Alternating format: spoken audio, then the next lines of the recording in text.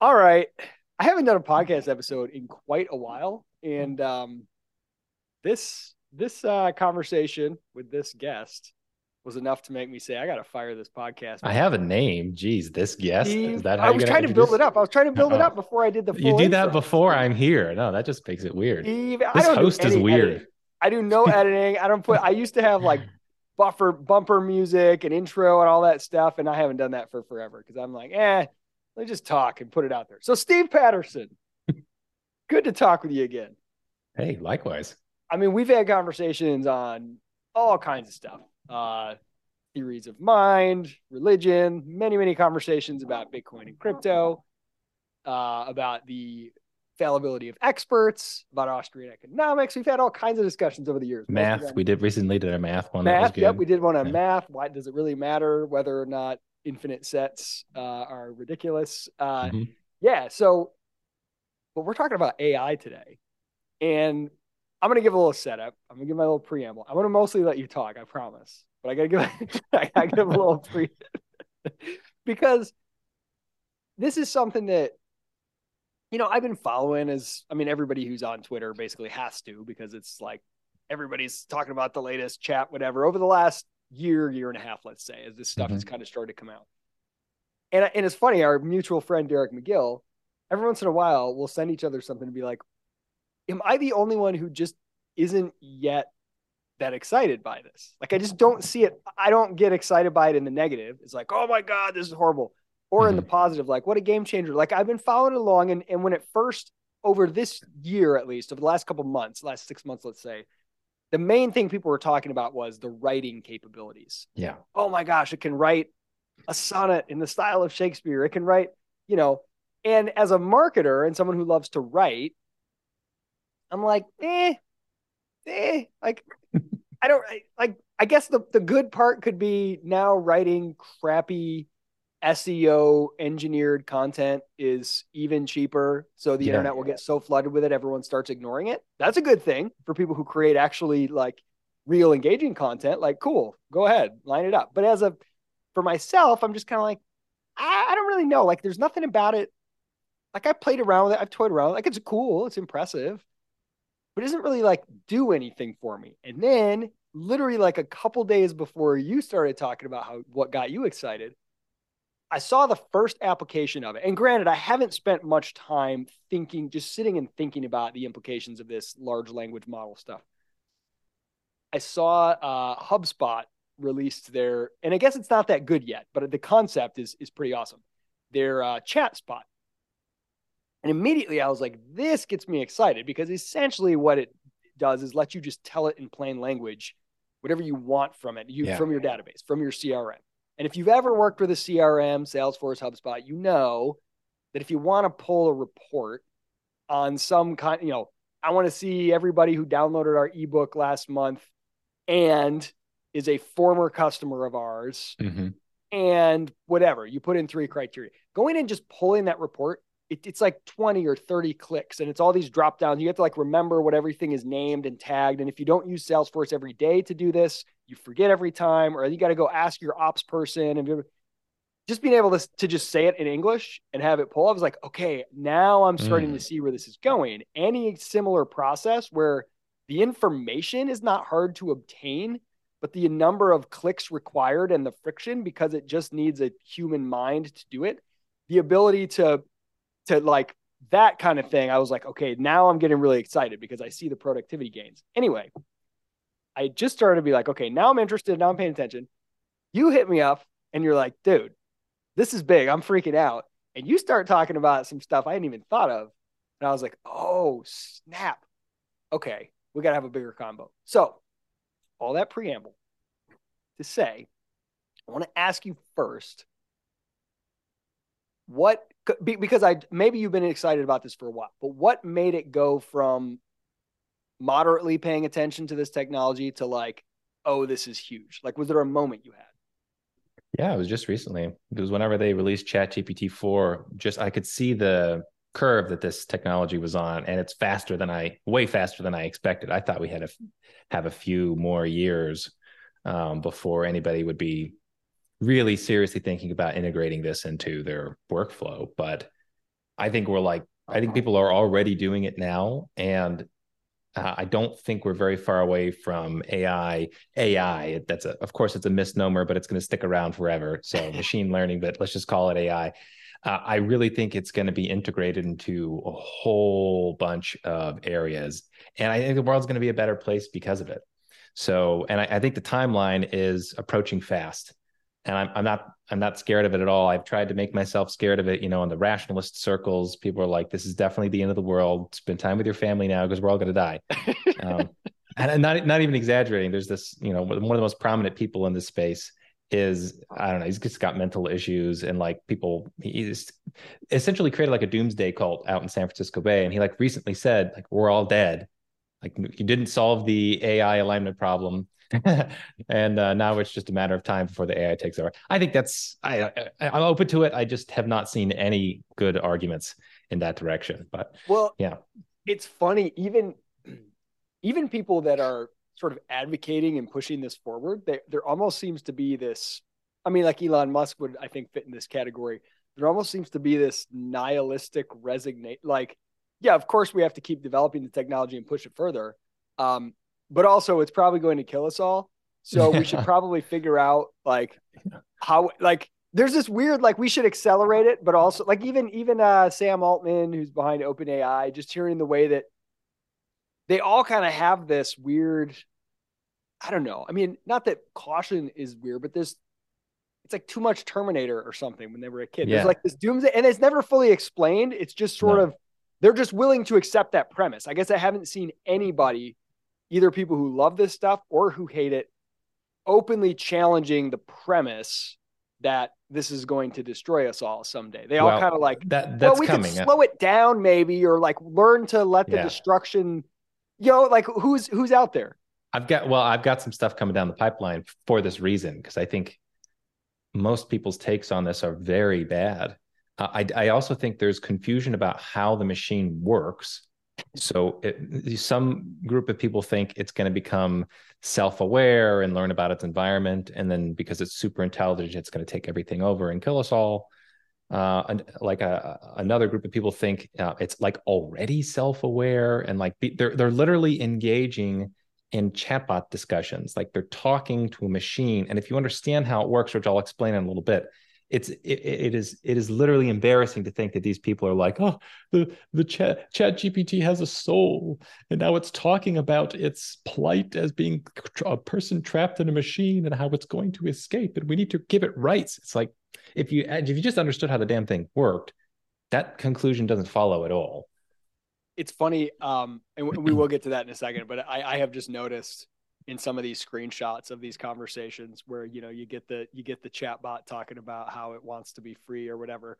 Uh, it just kind of reminds me of what unscrupulous people will do to children under questioning for like a criminal prosecutions. Like you just have enough, you keep the Yeah, conversation going long enough, and what do kids do? They start reflecting back to you. They mimic you. They yeah, reflect back to you what they think you want to hear based on your yeah, responses. That's yeah, basically what this chat thing is doing. It's going to reflect back to you the language that it thinks you're going for, and it's going to yeah. mimic it. Okay, so it's worth explaining. So there's different ways of structuring machine learning, and the most recent one that's become famous is the large language model thing that ChatGPT is using. And the essence of it is that it is a word probability machine. So essentially, you feed it an input, and it says what is the most likely extension of that input. What are the most likely words to follow from this input? So if I say, is this just real life? Is it this and I'm saying, oh, it's a fantasy. Oh, I know that word. I'm going to fill in the blanks. That's kind of what the machine is doing, except at a ridiculously complex and advanced level, because the inputs that it's training on to see patterns in words is enormous. I don't know. I was talking with somebody the other day that said it was like this latest one was trained on like 25% of the entire internet or something unbelievable. So So when it's it's so it's like our and this is what I've heard somebody's theory about why Elon Musk would even want Twitter. all of our crap that we're spewing on the internet is actually incredibly, incredibly valuable. The more thoughts and feelings and ideas you put into words and the huger the volume, the more opportunity for No, this thing is to train. actually, no, because the quality of the information matters. So it depends on what you're trying to do, right? If you Interesting. train the AI on Twitter posts, you're going to get a shitty, Well, incoherent, that's what I was going to say, though. You could train yeah, it to be an idiot too, right? Like, yeah, which I think is, 100%. I think there's actually, you could make one that's job is to mimic stupid sounding people or Yeah, impersonate yeah. them. And you I'm could sure have that already hundreds of, exists. Yeah, yeah, yeah, hundreds of fake accounts yeah, that are out there, to make one group of people look bad by just mimicking what they say on Reddit or whatever. yeah. So like But that, I mean, I'm not interested in that, but somebody is.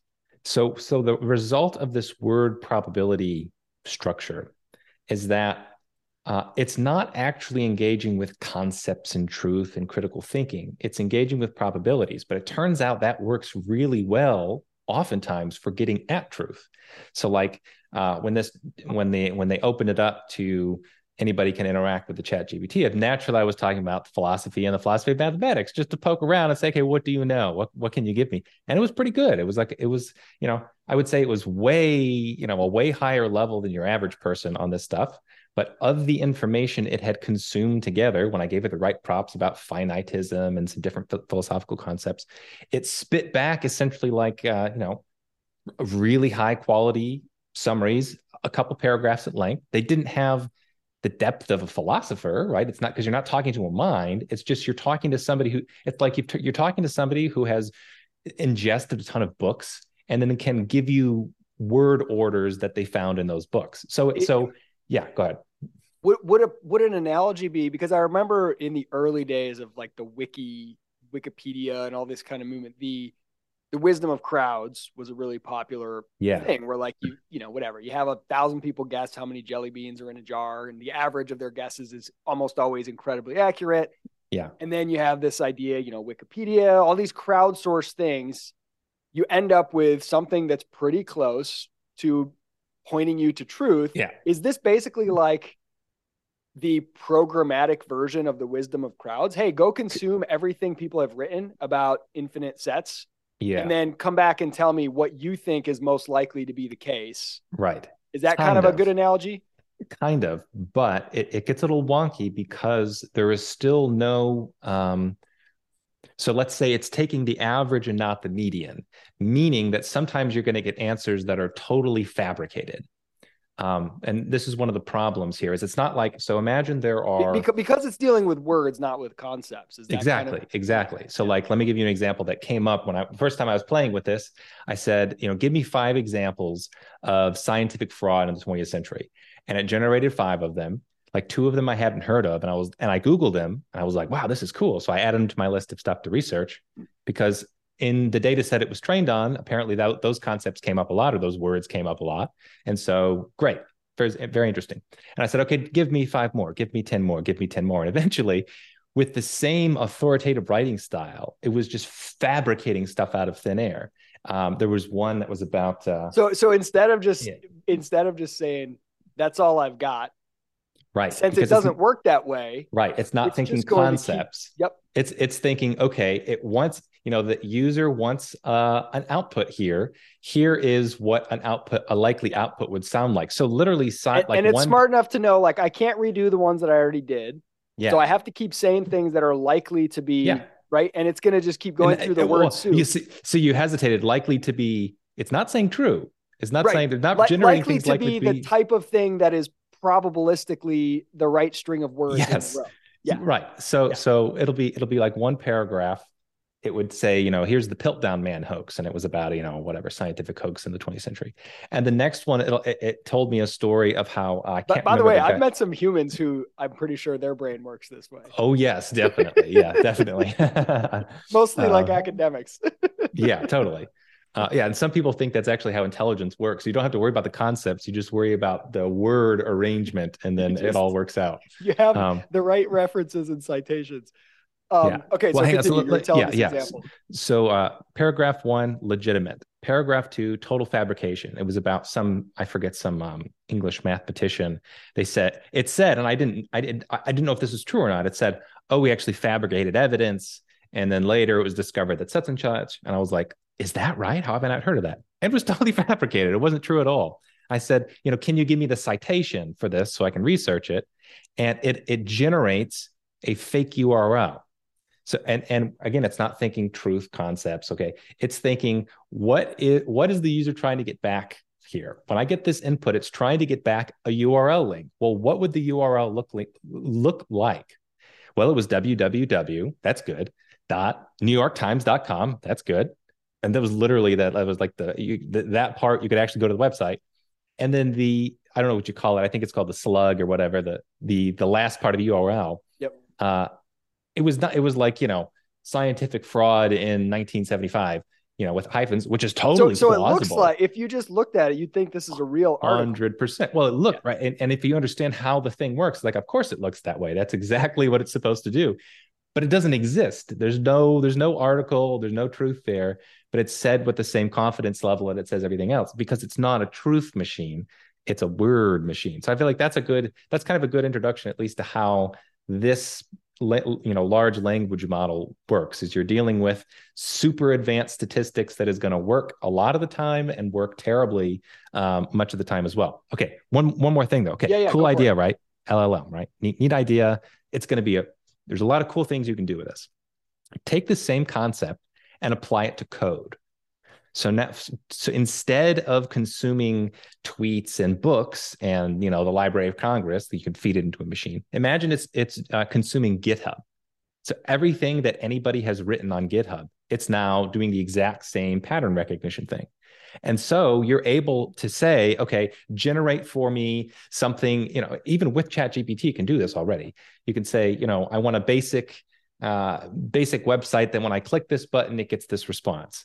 And it goes through its statistics thing and it said, well, this is the most likely code output that you're looking for. And a lot of times already with basic stuff right now, it actually works.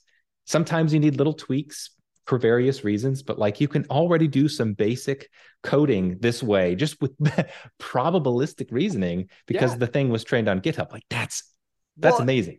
And I can imagine now, I'm probably going to say something that sounds really idiotic since I'm not a coder myself, but I can imagine getting the level of usability, accuracy of the code really high, really quickly by doing things like, okay, write some code that does the following thing, and then go do some code that's like a checker, like running like code that checks your code, right? I'm sure there's things that people have built for that. Yeah. And by the time you're done, you can run it through and then go compare it to X, Y, and Z. And 100%. You know what I mean? Like the layers of things that can the speed of being able to do that predictively versus like, what do you train a junior coder to do? To emulate you, to see what in this situation, this is what I usually do to fix this, that ability to do that fast. Yeah. So let me ask you a question really quick. This is totally random. Sure. Well, I mean, it's not random, but it just popped into my head. Like how long do you think these things have been out there in use? Because my kids uncovered the fact, they were like, Dad, your net worth is $8 million. And I'm like, well, where would you come up with that from? And they're like, the internet. I'm like, what are you talking about? They're like, look, I Googled you one time. And I'm like, what in the world? So sure enough, this didn't used to exist, but all of a sudden over the last, I don't know, since I probably haven't Googled myself in several years. So I did. There's like half a dozen of these weird websites. Facts Buddy is one of them. And they have all this stuff. It's like, I just pulled it up. Isaac Morehouse is an American author, podcaster, founder of Crash and Praxis. He is the founder of Praxis, Crash, and Career Hackers. Isaac is the co-founder of Partner. And it goes through, and it's got a lot of stuff that's like pulled from my website and other places, but it's never word for word. And it will be right about a lot of stuff, but then it will just randomly have stuff like, like Isaac gives the impression of being around 35 years old. Okay, that's pretty accurate. I'm 39. And then he's like, Isaac is a man of average stature. He stands at a height of 5'7". I'm 6 feet tall, but that's just it's like if a human were making it and they didn't know my actual height, they wouldn't just make one up, right? That seems like something that some sort of bot, is this kind of thing just 100% generated by... Okay, so this is like 100%. No, if you think about that one in particular, like if somebody is doing research, doing general research for a human, something that is likely to be on that research card is their physical appearance. So the thing is saying, okay, we need going to have a little output for his physical height, and then you just make shit up because Yeah. it's not for that one. I would imagine that's Probabilistically, funny. the You're average going to of be the five American nine. male. Right. Exactly. There you go. That's what's going on. Yeah, Um, it's very weird because it had like weird like it says that I'm married and have kids, but then it says my wife is Sarah Pinckney. I don't even know yeah, anybody by that name. I have no yeah. idea. So like But something is Sarah is a super common word. I don't know about Pinckney. I don't know where it that could comes be. from, but it's like you can understand when you think about it probabilistically. Like, of course, that's what it's going to say. Yep. Your last name is, it's going to, if you fabricate somebody, it's going to be John Doe and they're going to live Yep. in New York City because that's where most people are, that type of thing. It's so wild. Okay, so Yeah. I know we're backtracking, but I want to know what it is about GPT-4 that was the big improvement on GPT-3 that made you really get excited. Like what changed in that There's a couple latest release? things. One is the training set was like, I was like orders of magnitude larger than the previous one, which is nuts because the previous one came out like 6 months ago or something. So I wasn't expecting them to scale it up that fast, but also it allows visual inputs instead of just text. So this was one of the demonstrations that the people did. The guy he had a piece of paper and he drew this like very elementary website on it that had a button you press and it looked like anybody could draw that, and then he put the image into ChatGPT and said, give me code that will produce this, and that's what it did. And it was rudimentary, but it was still working. And that is so freaking cool. Like, oh man, the idea that you're going to be able to speak natural language into the machine, you're going to be able to give visual drawings, you're going to be able to doodle into the thing, and it's going to have a way to spit out like usable code or Yep. information. It's just amazing to me. It, And it's so early on. The other thing that's super exciting about this is like, think of ChatGPT. Gosh, I can't think of an immediate analogy here, but this is not production model thing. Like, no, very few people are paying for this. You can if you want. But when this technology develops for 6 more months or as good as it is right now, and then it just gets specified for code or for research or whatever you're throwing into the machine as an input, it's going to get so good. And you're going to be able to say, you're going to be able to connect this thing to the internet. You're going to say, here is a website design that I like, copy this, change this part, change this color, change the sizing here, change the verbiage. You're going to be able to totally customize it all, and you're not going to have to know how to code at all, or minimally, absolutely minimally. Or it's going to be an automatic AI error checker and that type of thing you were talking about. So that's really exciting, but also for me, for creative people, we're going to be able to use this technology to bring our costs of production down like 3, 4, 5 orders of magnitude, depending on what you're trying to do. So think about the system as described. It works a little bit differently when you're not talking about large language models, but it's close enough analogy when you're talking about, let's say, visual production. Have you seen those AI generated images? yep. Yep. Essentially, advanced probabilities are at play there as well.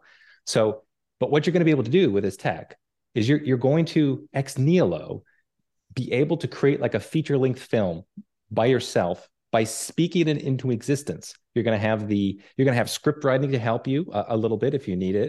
It's going to be an AI, so human input's going to be helpful, but it's going to be reasonable. You're going to be able to you're not going to have to hire a single actor. You're going to have computer generated people you're going to be able to structure every scene exactly how you want. With natural language, you're going to say, I want this scene, I want there to be a blue tint on the thing, and then I want an alien spaceship to come in at 3 minutes and then destroy them all and have their face melt in a really cool way, and it's going to do all of it lickety split. So I And then you literally can think be like, you don't even have to get you could be like, okay, this scene looks good. Could you make it feel a little more like a David Lynch movie? 100% you Right? can do that. So so th- 100%. so Yeah. this is what's interesting, like from a philosophical standpoint, if we zoom out, and I love that it's called large language model because moving aside from just it can write speeches or whatever, what language really is when you think about okay, so my son, like years ago, I had him in this coding class. It wasn't really coding, but they use this thing called Scratch. It's like for little kids to learn how to code. And basically you have puzzle pieces that are essentially little blocks of, like if then statements and whatever. They're little operators and whatnot. And you drag the puzzle piece. So it's like, make the guy walk from the left of the screen to the right of the screen. And then you have to learn how to put the puzzle pieces in place to make that happen. And so you're basically learning code, but they've chunked them into pieces, and there's a visual drag and drop, right? This is what object-oriented programming was like, doing this kind of thing at a higher level. And at each step of the process with code, at least, it's moving closer and closer. It's moving more and more towards the number of new things you have to learn to do it are getting smaller. That's how I would put it. Because but it goes beyond code. Every specialization, everything you do requires learning a new language. So if you want to be a filmmaker, you have to learn in that industry in order to operate in there, like to say, oh, this should feel more ominous. That doesn't cut it. That's what you use in conversation. In the film industry, you need to say, we need backlighting coming from stage left, and you need all this nomenclature. You need all this like lexicon for the industry, right? It's like that in everything. If you're building a house, you can't just be like, I need a piece of wood that looks like this. You're like, I need a 45-degree angle with a 90-degree bevel or whatever. 90-degree bevel wouldn't make sense, but you get the idea, right? It's specialized language. Every discipline has this. And every discipline that, like, I guess is getting democratized in any regard is moving towards where it's like easier and easier for lay people to encounter, especially in the digital world. But you still have this barrier, even if you're using a program like Webflow, which you don't really need to learn to code to build a beautiful website. But you know what you do need to learn? How to use Webflow. That in and of itself is actually a very there are people that will hire me to do Webflow. It's supposed to be like a no-code platform. Well, you don't need to code, but you do need to be an expert in the tool, right? Yeah. Now getting to a level where all you need to do is use words or drawings. So you don't need to learn the new language. Let the large language thing learn the new language. And you say, draw me a picture that makes me feel this way. And it's going to predict what is most likely to produce that feeling. And it's going to learn from each iteration. And you can say, okay, that's not good enough. Give me 10 more in completely different styles. And then if you like one of them, you're going to say, oh, but choose that one and give me 5 more in that style, but make it more blue, blah, blah, blah. Okay. Yeah. It's that cool, Isaac, but it's even cooler because it's not just about the language. It's about the skills required to do technical creative work in particular. So it's not just when I'm editing something in Adobe After Effects, it's not just I'm learning the language. I'm learning a very difficult and annoying skill set that, of how animations work, which is what I did professionally for a few years. It's not just the language. This technology is going to be where you don't even have to have the technical skill. You don't have to learn the new program. It's literally you're going to be able to speak into anybody's going to be able to speak these things into existence. I was thinking about this with kids. Like, kids are super creative, right? Well, why does all of their art suck? I thought you were going to say you could speak kids into existence. And I was why not? Digital kids. Yeah. Well, if you're a VR person, I guess you could probably do that too. Give me 5 different iterations, make them a little, less snarky. You can customize them however you want. So why do kids suck at art? It's not because of a lack of creativity or it's a lack of technical skill. Who the hell knows what children are going to be able to come up with and envision by speaking what they want to see into existence instead of like painting? You don't have the physical dexterity. Like, technical skills will take thousands and thousands of hours of deliberate practice. And in a whole bunch of domains, that's going to evaporate.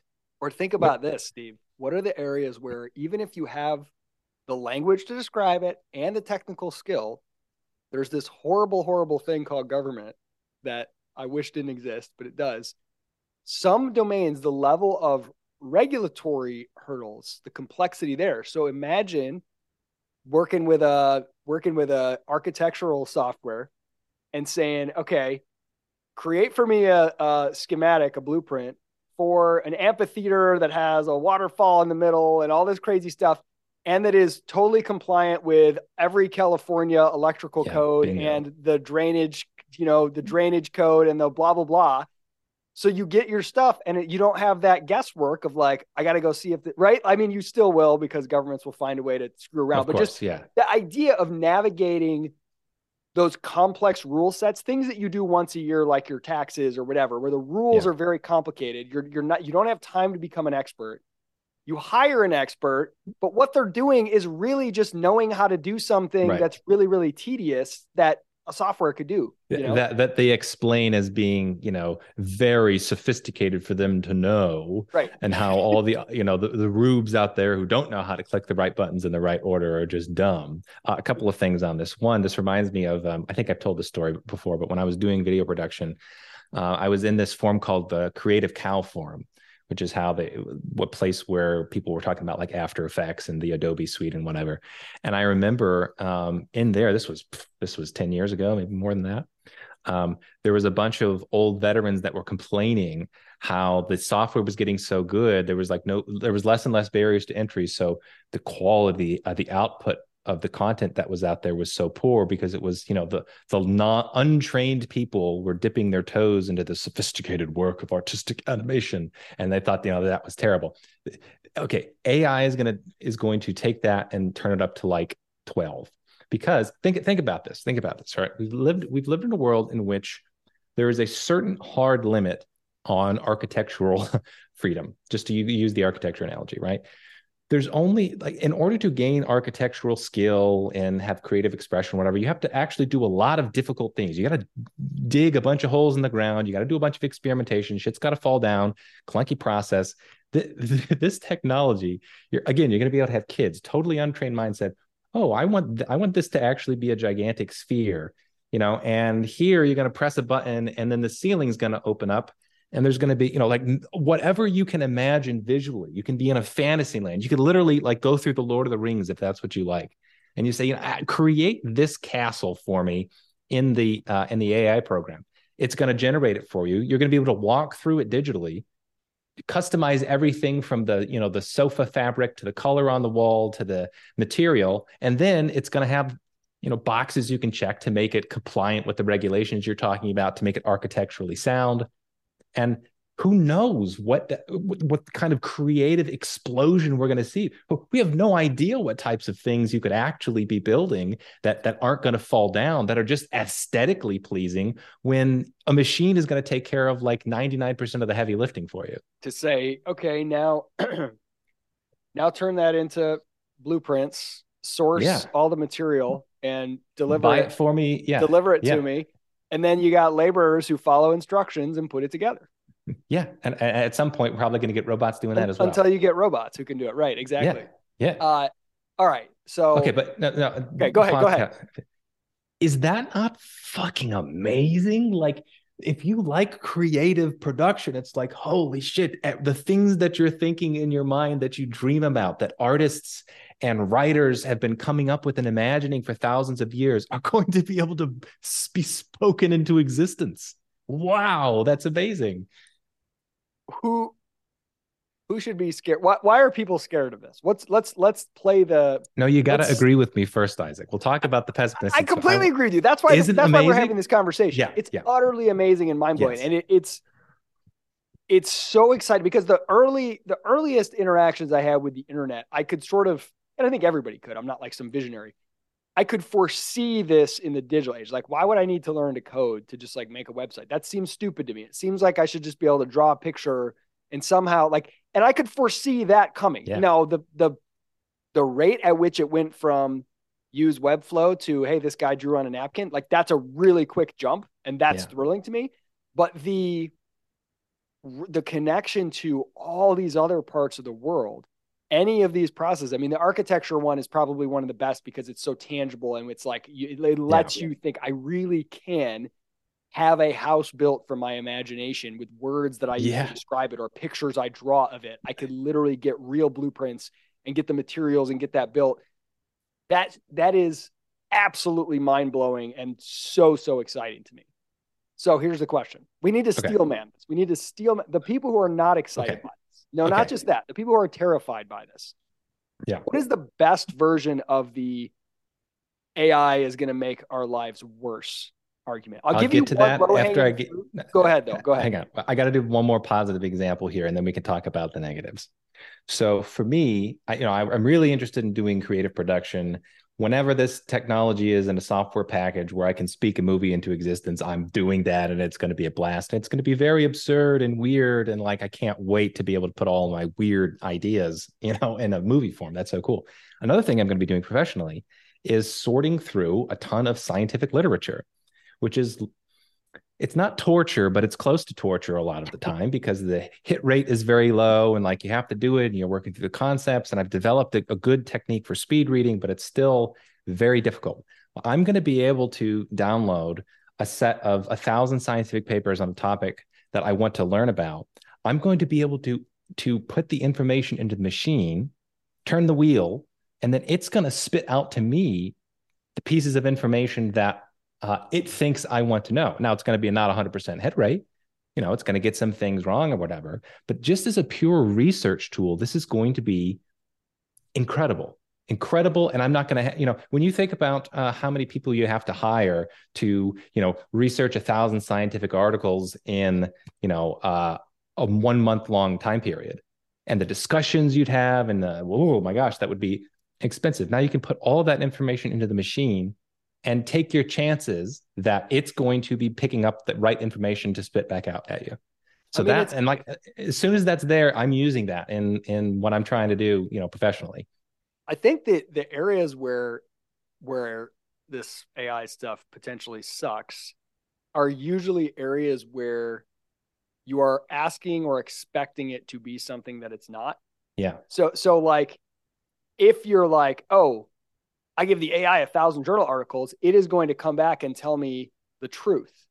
Okay, that's a problem. But that's just like if you go and say, I'm going to hear a lecture from a guy who's going to tell me the history of the West, and because he's read a lot of books, he's going to tell me the truth, right? You can't see it that way. It's similar. Exactly. And that's that's why I think so much of this confusion comes from not understanding how these systems work. It's still garbage in, garbage out models here. If you're training it, well, it's funny, right? If you train it on academic papers, if you're actually tracking truth, academic papers are not going to get you anywhere. You're going to be able to get probabilistically, what is the information that 1,000 different authors are trying to communicate to me, but the quality of the actual concepts are going to depend on the epistemics of every single individual who's putting data into the machine, Well, and this is where some of the early, and again, there's a separate argument whether this is really any worse than the status quo, but some of the early, oh, this is going to replace Google. And then everybody goes out and says, oh, well, I can immediately see that the source material that it is allowed to choose from is everything. Because when I type, I've seen people do this with political stuff, right?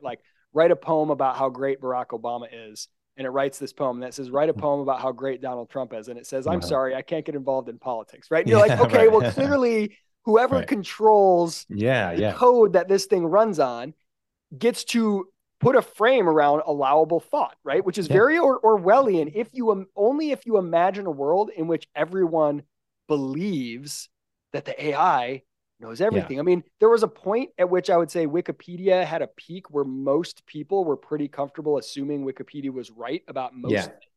Yeah. But then that has fallen off to where most people, I think in general, people have realized they can't trust the internet a lot more than they used to. Yes. And so this AI stuff, if we lived in a world where everyone thought whatever they got back from Google or from ChatGPT was true, that would be terrifying.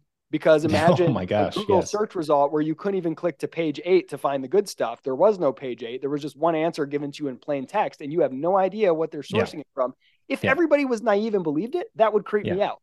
But given that at this age, what we've just been through the last few years, if there's anyone out there who believes what they read or see in pictures or even see in videos on the internet and just accepts it as true, they've been living under a rock anyway. I don't know what to tell you. So it doesn't scare me as much because of that. Yeah, well, let's talk about the potential negatives, and then we'll return again to how I think those negatives are going to be solved. I think culture is going to adjust such that we're not going to reach any disaster scenarios. But there are a couple. So first, legit concern that is going to happen, and it's scary to think about, and we're going to have to prep for this, and it's going to be the transition period is going to be ugly, is going to be deepfakes. So we're going to a world in which if somebody this podcast but could actually not be the two of us talking totally in like a year's time, Our voices are going to be totally replicable, our faces, our mannerisms. And that is really scary also because, if somebody wants to try to destroy you and your credibility and your reputation, it's not hard to imagine them generating some video of you doing something abominable that looks just like you. And you go, okay, well, now this person's going to be thrown in jail. Here's this evidence we got from the internet of him doing this terrible thing, him committing the robbery or whatever. That world is coming, and it's going to get even grosser. Like we're going to have, I think I was telling you this in the Voxer thing. We're going to have it where you're going to get a text message from a loved one or from a different number, and it's going to have a picture of your loved one, and bound and gagged. They're going to say, "Send us $5,000 now, or we're going to, kill your wife," or something insane like that. And you're going to see the picture right there. You're going to hear a voice, "Honey, help!" And it's totally fabricated. Like, oh, that's really scary. That's really, really scary, and a lot. And that world is coming quick.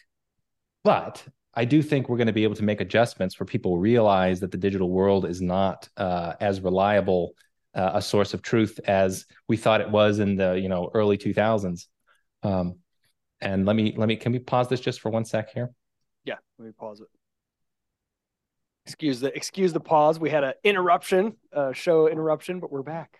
Okay, you were saying the scariness of these very real scenarios. The deep fakes. The deep fakes are not the end of the world, but until people realize that the information that they get from the digital world is now very, very easily fabricated, it's going to be scary. There's going to be a lot of, and you can also imagine not just with personal stuff, but, world events, supposed world events. Oh, here's video from Ukraine. Look at what happened. And it's like, it's going to be totally fabricated, or could it? I remember there already was, I don't think this was deep fakes. I think it was more just people being like trolling other people.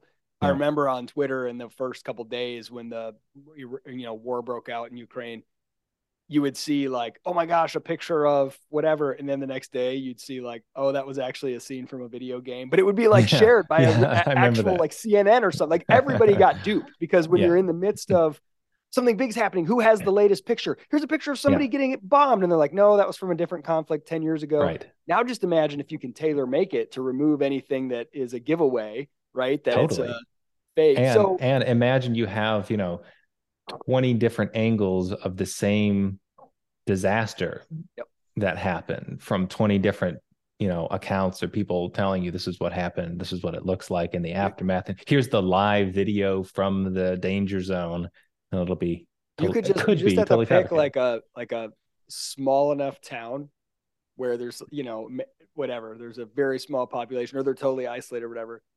And then you just make a claim about some crazy thing, happening there. And it would take you buy yourself enough time to be in the news cycle before anyone ever. So one thing I see happening out of this is a huge, huge explosion in companies who are basically trying to solve the proofing this or like fraud prevention or deep fake prevention or, you know what I mean? Security around all these new areas that are opening up for vulnerability. Like that's where all the people who were formerly coding, who won't be needed to code anymore, they can all go figure out that, I guess. I don't know.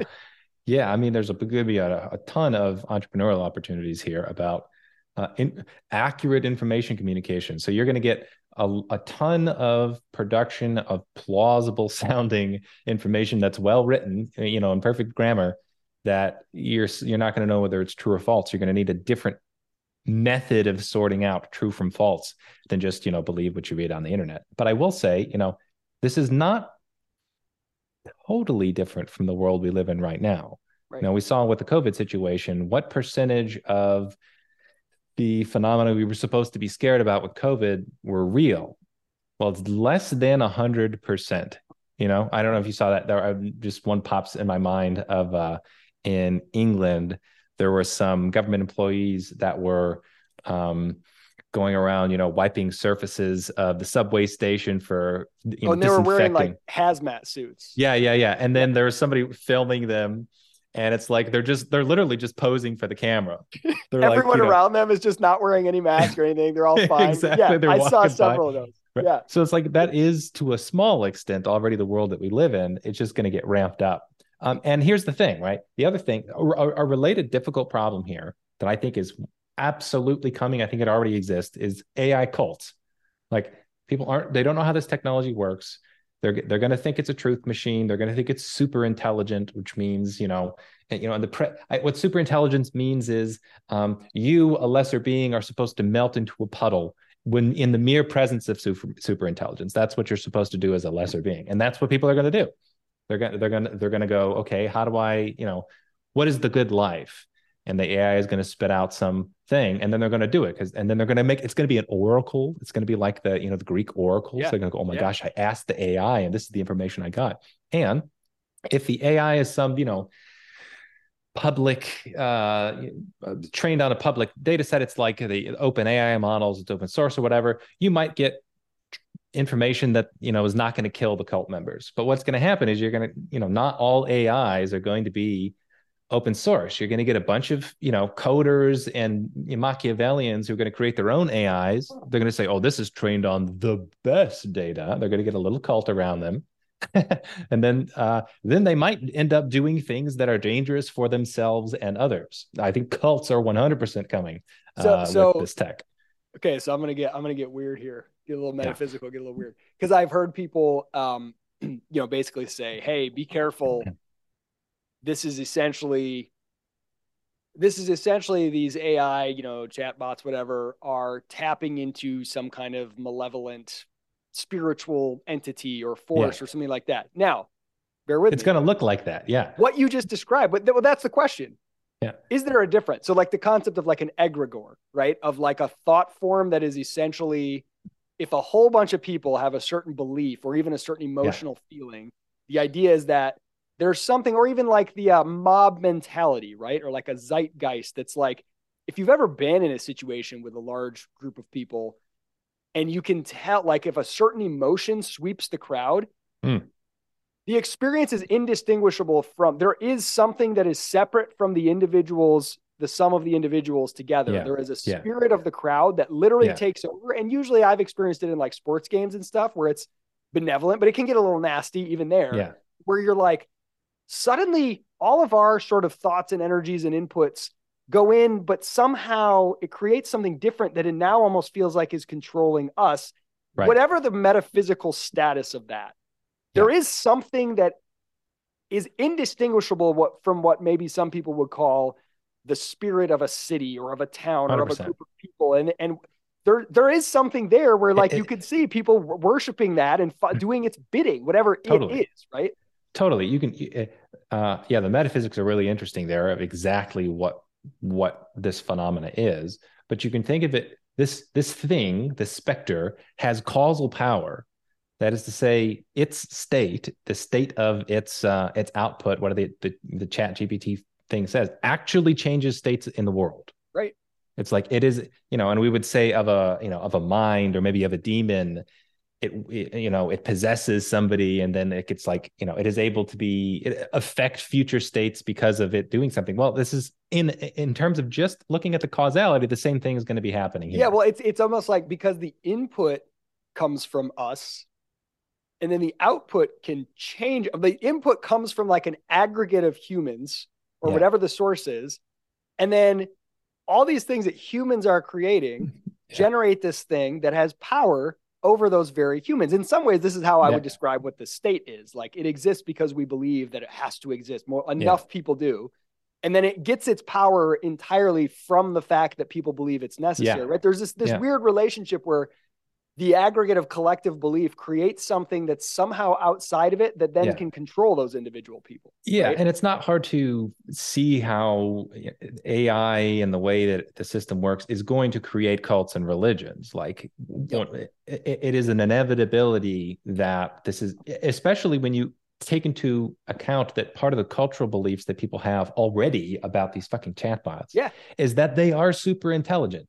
So not only are you communing in the presence of, a different being, a being that, affects a wide number of things in the world, this being is just categorically more intelligent than you. So even if, Isaac, you don't understand why the being is telling you to jump off the cliff. You have to, your lesser brain can't grasp it. So you just have to do it because that's what, a rational person does in the presence of superintelligence. You can think of all these like designer cults. Like imagine, I mean, and there I'm sure there will be people doing this, just messing around with people. Okay, create a cult leader based entirely on Yeah. whatever, some subreddit, right? Around kayakers, Yeah. based on kayaking meetup groups and what they say and whatever, or based on the Bible or the Yeah. Quran, right? What would if a prophet came back today, an Old Testament prophet, Hebrew prophet, what would they say, right? And based on like what you're telling the source material, you can create these little designer cults around all kinds of different stuff. Yeah, I didn't And even think about that, but you can create the cult figurehead, just a fake persona. It could be right, some it's guy. literally the Yeah. Wizard of Oz. Yeah. Yeah, yeah, it could be a guy, or it could even be, if you wanted, if you really wanted to play into people's foolish thinking about this, you could make him look sort of like an alien. So he's right on the edge of, well, is he human? No, you see, in our cult, he's not even a human. He's a superhuman. Look, he's got the wrinkles on, or he's got the reptilian. He blinks like a reptile as well, or he's got these little stubs for horns, but they look so real. So this is really interesting actually. That basically like the hyper acceleration of, I don't even know if I want to call it that, because I'm trying to think back to, like, let's say pre-literate days. You could have someone show up to a new town and just tell you a bunch of things that weren't true, and you didn't have any way to check them on that. So then you Right. had things like reputation became a very big thing, and if your reputation, it turned out you were lying, like you might get killed or something, Yeah. right? As a way to, so like there's always been this problem with anything that you haven't firsthand experienced. But what's weird is we in the digital age, we came to believe that experiencing something mediated through a screen was Right. basically as good as experiencing Right. it first. If I saw a Right. video of you doing a backflip and you're like, dude, check it out, I just nailed this backflip. My brain assigned the same truth value as if I saw you Right. do it in my front yard. Right. And now all of a sudden, that's Yep. gone. And we Yep. Well, realized you can no it, longer have the same norms around it. but imagine the tragedy of it not being gone, if for the unknown amount of years it will take before people realize that they can't trust what they Or see to on the the extent that screens. that's already the case. Right. And Yeah. and and think how deep this rabbit hole is going to go. Okay. So you're going to have fake world events, terrible plagues and pandemics and assassinations or whatever, that are going to be fabricated ex nihilo, that news organizations are not going to be able to discern the truth of, that are going to be promoted everywhere. And then when you're looking for a historian who is not wise, looking for evidence, is going to look at the literature of the writing of the time. Well, what did they say in the time period of 2024 when X, Y, and Z happened? And they're going to be reading work that they think is written from a human documenting the thing, but it's fabricated by the AI as well. So you're going to Which in have, many ways is like a return to, I think, what most of human history has been, the difficulty in discerning between what were cultural myths and what were retellings of historic yeah, events. Like yeah, that was for most of history, yeah, that totally. humans didn't really make a big distinction between, okay, here's this story of this great, wonderful king Uh-huh. that's true. And then here's the myth that we're going to do around. They were all the same. And we've just been in an era for a couple hundred years where we have this very strong belief that we know how to separate the Right, legends and the stories from what's true. Maybe right. we've probably been deceived about our ability to do that, but Yeah. it's not going to Now, be as easy as we think anymore. personally, I see beauty in this. So there's something very soul crushing to me. This idea that there is like one historical truth that we agree on. The way that I understand how the world works, things are very messy. And when power gets involved, lies are everywhere. And lots of lies will just get codified and then they become part of the historical record. So I have no idea how accurate the history of humanity is. I would venture to say it's not very accurate at all. The idea that, like, we were all converging towards this one story and it's going to end up the story that power approves of, that disturbs me. So instead, I think we're going to go this is something unique with this AI technology. I think we're going to have there's going to be it's going to I think we're going to reach a point of no return where there are going to be philosophies and schools of thought that are completely irreconcilable from other points of view. You're going to have, religious denominations, let's say, whether it's actually about religion or politics or whatever belief system or health practices, which are going, their evolutionary branch is going to go this way, and you're going to have a million different variations on it, and the roots of those trees are going to be shit that's fabricated from a machine. But because it's going to be so compelling, it's not like it's going to be easy to get back on track with other people. You're going to have people that are on a completely different path, and the only way they'll agree with one another is it's going to be, well, if that were correct, then this historical event didn't take place, and actually the schism of 1044 or whatever didn't happen or did happen, and these are not going to be resolvable. It's so deep down the rabbit hole that in practice I think you're gonna have the reemergence of, like, tens of thousands of different philosophies and perspectives on the world and history that it's gonna be akin to like different religious denominations, because if you don't have a method of critical thinking, you're not going to be in the same mythology anymore, let's say.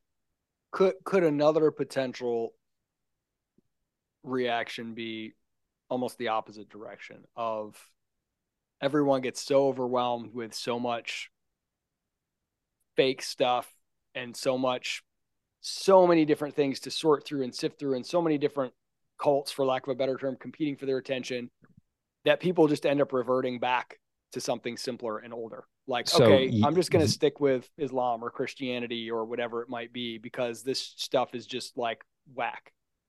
Yes, but I think that's going to be a minority. I don't think digital technology is like going anywhere. So I think no, not the tech itself, but the beliefs that tech allows. Yeah, I don't think those are separable. For I don't know what the percentages are. Yeah, like you sound like Marshall McLuhan there. I don't know why. The medium is the message. Just you can't separate the tech from the beliefs. Yeah. I think for a large number of people, it is too much to ask of them to say, well, actually, there's a possibility this event you're observing with your eyes didn't actually happen. I don't think that's possible for quite a large number of people. I don't know what the percentage is, but I will say, let's say the successful culture and cultural practices that will be propagating into the future, I think are going to look more like respect for tradition, something that was already established before the digital age. I think what we're going to see, which is a benefit, is real in-person communication is going to suddenly become extremely valuable again. Like, we have this idea, and I can see the beauty of the idea that, you can talk with anybody anywhere online and exchange information, and that's super cool. And you can do that, and I can do it all the time. I love it. But let's not pretend like we're not missing something very integral about being human when we mediate all of our communication on a screen. I think the world we're going to is people who are trying to be careful and wise and have higher quality information are going to have to say there's going to be an asterisk by all the information that you consume online. And you're not necessarily going to have that in the real world. And so I think this is, ironically, I feel like this like beautiful peak technological creation in the digital world, I think might push us back into the physical world. Because we're like, okay, well, there are at least wise people, let's say, it's like, oh, there's so much room for error here. I have to re-engage with the real physical world and my actual immediate connections. And again, I think I like that. I think that will make people a lot happier. Yeah, I think there's a really interesting like best of both worlds scenario where the benefits of the digital age you can tap into while returning to the benefits and the necessity of the I mean, I know that even just the last couple of years, to your point, with everything starts going crazy with COVID and with political protests and all this stuff, and if you're just online, the way the world is being presented to you yes Seems crazy. And then you go out your door and you go out in your neighborhood and you go to the grocery store and you don't experience any of it. Everything Right. seems normal. Everybody seems fine. And you're like, huh, I now the world, the reality of the digital world is so different from the reality of the physical world. I have to basically treat the digital world with a discount. It's like a video Yeah. game. I'm Right. entering it as a player to play around and have fun, but I don't treat it like it's the Right. real world unless I so that like pushes you into the things you really rely on and make plans around and trust Yeah. are things you've experienced directly from people you already know and Yeah. trust. Yeah. And the Like it digital world always has a has discount. been, Yeah. Yeah. which is there's something beautiful to that. So like And it's even imagine you're physically healthy to get off of the screens, a totally, little more. totally. So like imagine you're a kid. Let's say you're a lonely kid and you're playing some computer game online and you build a friendship from scratch within, World of Warcraft or whatever the kids are playing nowadays. Uh, and then you discover, two out of your four friends are non-existent. They're robots that are designed to gather your trust so that they can sell you something within a video game.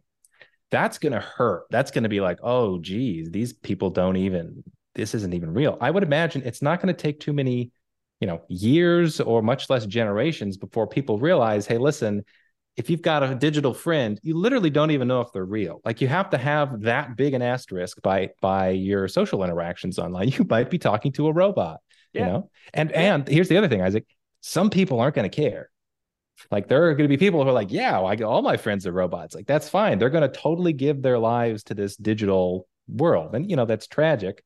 But I don't think all of us are going to get sucked up into that. So I know you have to go in a few minutes. I want to ask you two questions.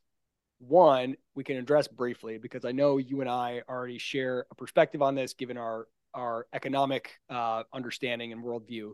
But for those listening who are interested in this question because it gets raised a lot, what about all the jobs that are going to be lost because of this thing? Your thoughts on that? And then finally, if you just want to like wrap up this combo with what do you say to the people who are like, man, all this stuff about deep fakes, maybe job loss, maybe the inability to trust. I want to fight against this thing. I feel like this is bad. I feel like we need to try to stop it. I'm curious Mm. what you would say to them in like a not like a you're an idiot type of way, just like in a more encouraging way. So if you want Yeah, to tackle well, the what about yeah, all the job loss question first? let's do the second first. So Okay. my response to people who think this can be fought or that we need regulations to slow it down it is actually that I think the cat is actually out of the bag. And if that's true, then your brain cycles need to be spent adjusting to the new world rather than trying to prevent it from coming into existence. Like I don't think in practice, and in fact, the speed at which ChatGPT 4 came out makes me think you're not putting the genie back in the bottle here. Things are literally accelerating even faster than optimists have been talking about. Things are going even faster, and I think there are market pressures for this. I don't think the theoreticians' concerns are very good, and so the engineers might even be justified in kind of ignoring them and just building and going and doing. So I think I would say if you don't like that world, you're not going to like the digital world of the future because that's how it's going to look. And just adjust. All of this stuff. Humans are amazing in being able to adjust their software and their beliefs and cultural values. Much scarier, in my opinion, is like environmental disaster where there are microplastics in the water, and it's not like your belief system is going to change the fact that there are microplastics out there and they harm your body. But these risks I think are largely epistemic and they're cultural, and I think humans are going to be okay at fixing those. Okay, so that was my optimistic answer is like it's coming, you need to adjust, and it's not the end of the world. What was the first part? Oh yeah, the job loss question. What about all the Jobless. jobs Yeah, that are going to be lost? that's harder. So part of me thinks, part of me is cold-hearted in that I think if you are outcompeted by orders of magnitude by a machine, then your job should probably go away. So I wouldn't be surprised if more than 90% of coding jobs are gone. I don't know in a few years, as soon as this tech gets refined for that purpose. You're always going to have coders that are coming up with new models and doing more advanced things. But I think a ton of middle position jobs, even artistic jobs, they're going to go away.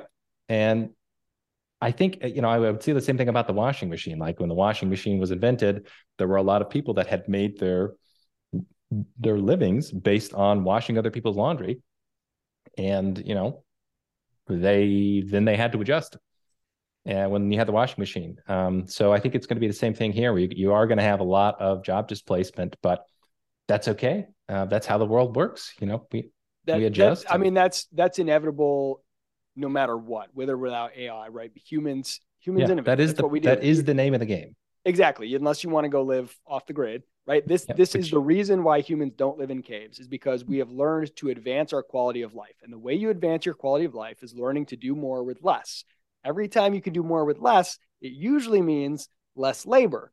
In the short term, the people who were doing that labor no longer don't have that labor to do, but they have to point their energies elsewhere. When you think about the transitional parts are always going to be hard. You're always going to have that. And I'm not at all unsympathetic with those individuals involved, but you can never view humanity in this aggregate like something that pause can be pressed on, because that'd be like telling someone, okay, if you're telling me no one should try to innovate, which means doing more with less, then you should never be allowed to try to hunt for a bargain or try to oil your door so it stops squeaking, because you could hire someone to come in and replace your door. And if you oil it, they don't have a job, right? Like that mode of thinking. And I was just looking, I just pulled this up.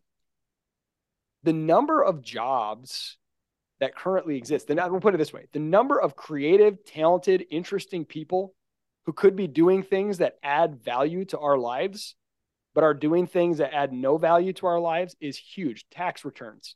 There are over 500,000 tax accountants in the US. 500. And I've met accountants. They're usually pretty smart people. They're pretty sharp. They're usually pretty detail oriented. They're usually pretty good. Like people of integrity that are pretty trustworthy. Like that's why you send them your taxes. The number of people doing something that literally just doesn't have to be done. It's so stupid. Right. It doesn't create any wealth. Nothing new is being generated from that. Our quality of life isn't better. It's just a way to not get punished by the government. If you can replace that, because it's such a thing that, to me, I'd eat low-hanging fruit for something like ChatGPT, all of the creative energies that are freed up. Now, the process, yes, the process is usually hard, but it's never like instant. It's never instant. There's always a period of, in the early phases, my guess is people who are experts at preparing taxes, they'll be the first ones, if they're smart, to learn how to be experts at using the AI to replace themselves, until eventually they're like, hey, I got good at using the AI and giving it the right prompts, and now it can do it. And now I can do 10 times as many as I used to, right? And you'll have like the industries themselves that are threatened will be the ones who learn it and usher it in and are like the best ones at using it in the early days until it's usable by everybody, stuff like that. So well, it's a real concern, but it's a concern regardless of AI. It's just part of humanity. Yeah. I got like 5 things to say on that. One is, I think it is completely respectable to make the life choice to disconnect from all this. And I like the idea that we're going into a world and which people are going to be able to, let's say, connect to the internet to figure out the most efficient ways of doing homesteading. And they're going to go out and, I was tempted to do this myself. Still am at various times. I'm just saying, I'm not going to do much of the digital stuff anymore. I'm just going to live a more normal life. And I'm going to do more manual labor on my homestead, taking care of cows and chickens. That is a fine life path. That might even make you healthier. And in making you healthier, it might make you happier. So, that might even be a better way to live as it is. I don't know. I'm not in a position to say, but I do think there's something beautiful about this idea that it is like the wealthy rural living or rural living where you're also connected to the internet to be able to get information that would have been seen as unbelievably valuable to our ancestors. Like there are videos on there about if you want to be a bushman and like figure out how to build the hut the best way or whatever, you can do that. And that might be the only thing you do is figure out how to live my off-grid lifestyle better. And that's like unbelievably valuable than if you were just to go right now into the forest and say, okay, with no information, just have a go. So I think that's going to be a new lifestyle that's emerging, which I'm pretty excited about. The other thing is when we're talking about job displacement, the costs, the reduction in cost is going to be so extraordinary. It's hard to actually envision how much more wealth we are going to have. Like I saw an example of somebody who was posting about this on Twitter. They said they had, might have been a bot, who knows. They said they were trying to get some code written, and they got a quote from a developer company, and they quoted them $5,000 to get this little thing done for their website. Threw it into ChatGPT, and like instantly they had something. I think it cost them 14 cents because you have to pay Google if your inputs and outputs are over a certain length. They had something that was, good enough to play with for 14 cents. 14 cents, $5,000. Instantly, I don't know how long it would take the company to do it. So that, yeah, okay, that means developers are going to be losing jobs. On the other hand, that means what would have taken $5,000 of resources to build can be done for almost nothing. And what in the world, where does that company, from being on the side of running businesses, if all of a sudden you told me I can accomplish the same thing I was doing today and reduce my headcount and save $500,000, I'm not going to just say, cool, because I'm competing. right? I'm not going to just say, great, I'll just pocket that $500,000. I'm going to say, okay, great, I've freed up headcount in this area. Now I'm going to deploy it. I got a list as long as my arm of things I would like to do if I had the resources. Now I'm going to try it. I'm going to experiment. Yeah. I'm going to hire a video production team, or I'm going to go into this new market. I'm going to try to build a new product and innovate. You're going to deploy it in new areas, and you're going to spend that money on the next thing that currently was sitting on the side. So like there's always invisible unemployment locked up in current employment, right? That's a great way of putting it. 500,000 tax attorneys employed. That means that invisibly there are at least that many people who would be employed but aren't, because people are using those resources elsewhere.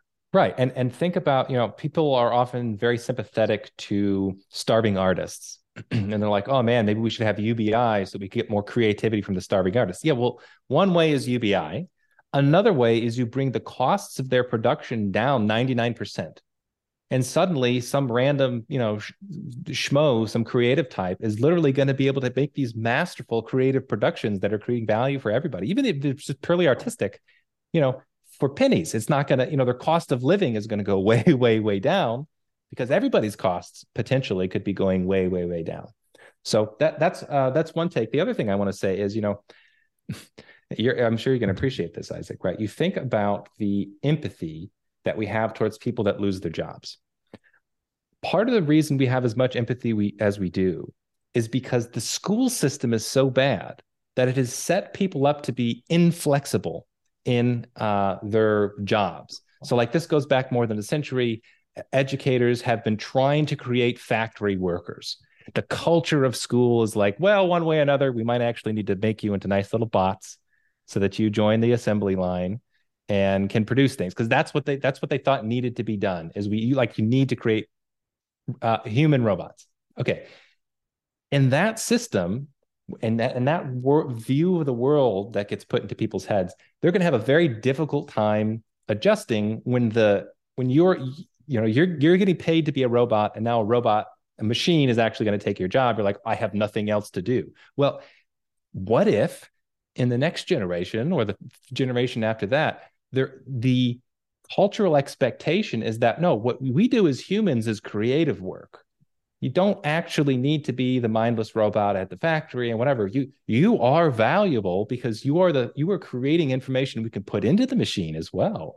I think kids tend to be extremely creative and aren't built for the factory way of employment. So have you ever noticed, Steve, that if you've been around a lot of homeschoolers, the proportion of homeschoolers who end up doing something artistic is so high compared to people who are like sort of traditionally schooled? Yeah. Because it's kind of like humans, if they're left alone, that's the thing that they gravitate towards the most, right? Is like just being creative. You had a great Substack. It was like, okay, we had the age of the jock, which more or less means physical labor or anything physical wins. We had the age of the nerd, which is like the engineering and information age. And now it's the age of the creative, where imagination and the ability to think in concepts, Yeah. The ability to think in concepts and the ability to use some of the most impressive tools that humanity has ever created, at your disposal. And yeah, I guess those two things that when I'm looking at, job displacement, I'm thinking, okay, yeah, a lot of those jobs that could be replaced by robots are going to be. I don't think that that's like a disaster scenario we can't recover from. Like there are some people who are like, oh my gosh, if people don't have their factory job, there's nothing else they can do. I'm thinking, well, if that's true, it's because some part of their humanity has been taken from them, probably by school. Like, I don't think kids left to their own devices with these tools are going to be like, I can't do anything with my time. I can't create any value. It's like, of course you can.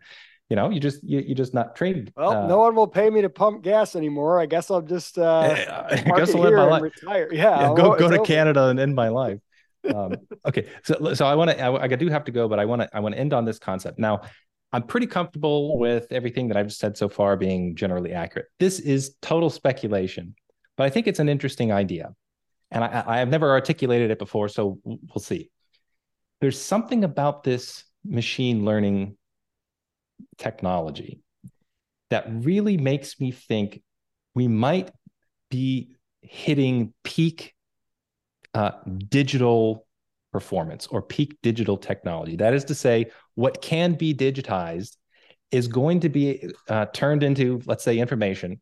We're going to have such powerful machines that anything that could be put into that machine is going to be sucked into that machine because it does it so much better than we can do it.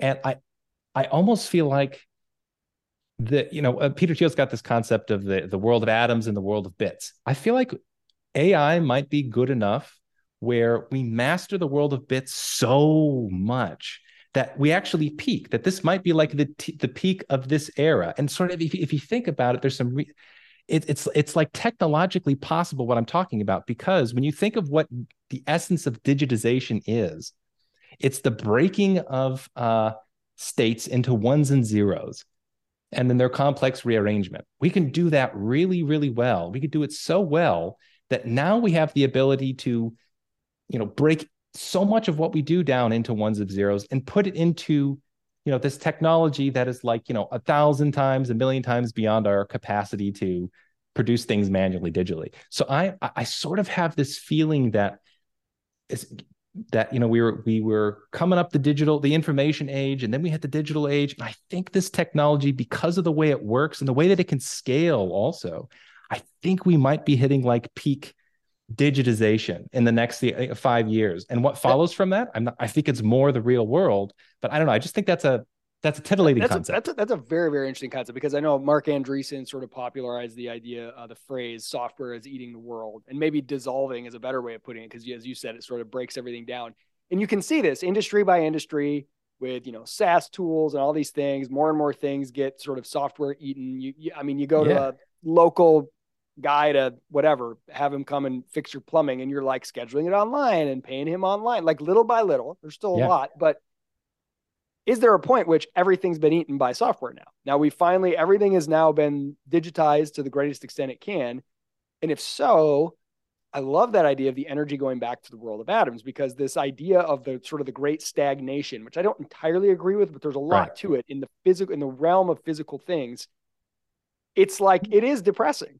Like Yeah. air Well, travel is worse than it was 100 years ago. Like but literally it's worse because it's true. more regulated and it's Right. no faster. The planes But aren't but any better. I mean, maybe think about 50. how wow.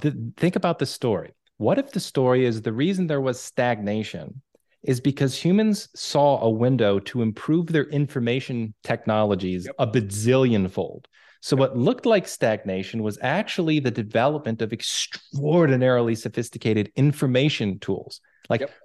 Like what can humans do with extraordinary information tools? They could do a whole lot of things. So maybe Yeah, isn't it?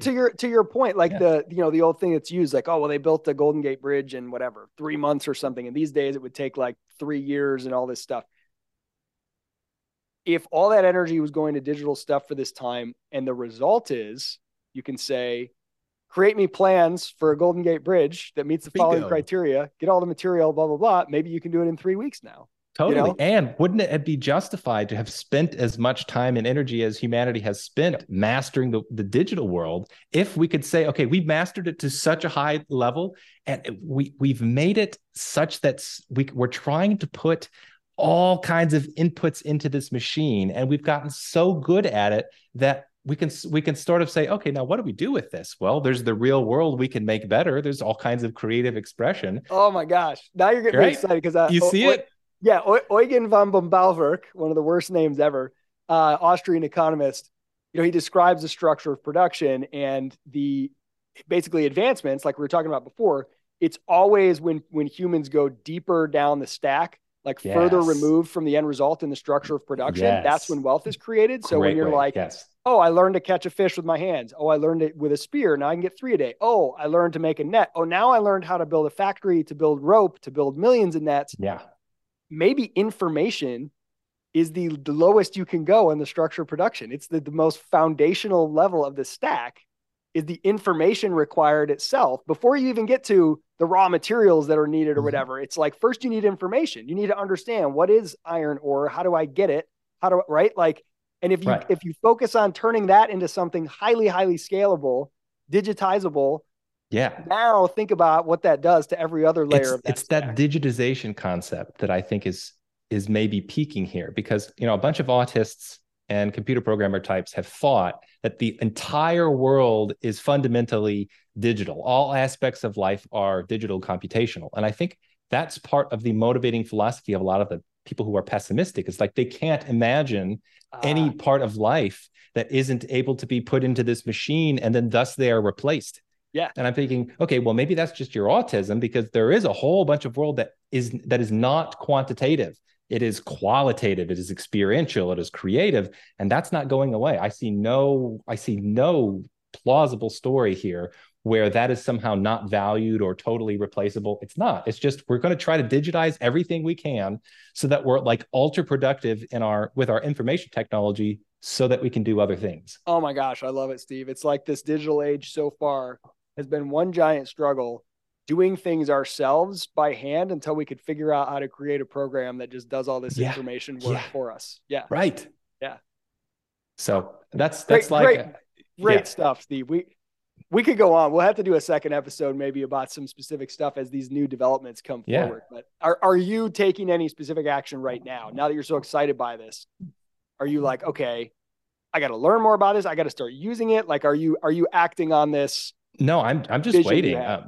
This Yeah. is happening a lot quicker than I was expecting. So I mean, as soon as the movie products hit the market where you can start creating your own Yep. films from scratch without, like, I'm doing that. Like the day one that comes out, I'm doing that. And yeah, I'm going to be using it for research stuff. But no, I'm thinking like the next 6 months, the next year, I'm gonna watch all these amazing tools come out, and then I'm sure I'm going to be using it professionally more. Well, I definitely encourage everybody. If you don't know Steve already, go check out his Substack. I think you just go Steve Patterson. You probably find all your stuff on there. But what I wanted to have you on here because you always have interesting ideas, and I love talking to you. But you are the farthest thing from a hype man and like a Pollyanna-ish, like tech is awesome. Tech, like Silicon Valley, crypto, all their hype and BS, and like you're not that kind of dude. You're a skeptic. You're not the type to like. You're not a pessimist, but you're not the type Yeah, to just sort of blow smoke. And so hearing how you get excited about this, I'm like, yes, we need minds like Steve talking about this stuff in a realistic yeah. way, talking about the real dangers and the real possibilities and not just the doomsdayers or the hype men. So Well, I thank you appreciate so the much. opportunity, Isaac. I'm going to be, I'm in the middle of writing a few posts on this. I haven't, I just got my new studio set up, by the way. I got to do one shot here. Check out my cool new Oh studio. my, look at Yeah. that. It's going to be part of the Natural Philosophy Institute. So I don't really see many voices that are saying the types of things that I'm saying. So I'm like, okay, well, I need to do this because I think we could be there's a super optimistic story we can tell. And I think right now I'm open to being wrong, but I think that's the most likely story. And sort of, if you're pessimistic on humans' ability to adjust to new technology and you think they overreact, like this is exactly what you would expect when people were discovering electricity and all of its uses, and they said, oh, but we have cultures built around the songs that you sing when you do the laundry. And it's like, yeah, buddy, and that's going away, and it's okay. That's okay. So yeah, I hope I can build an optimistic picture here. Awesome. Thanks so much for chatting, man. See you next time. Thanks, Isaac.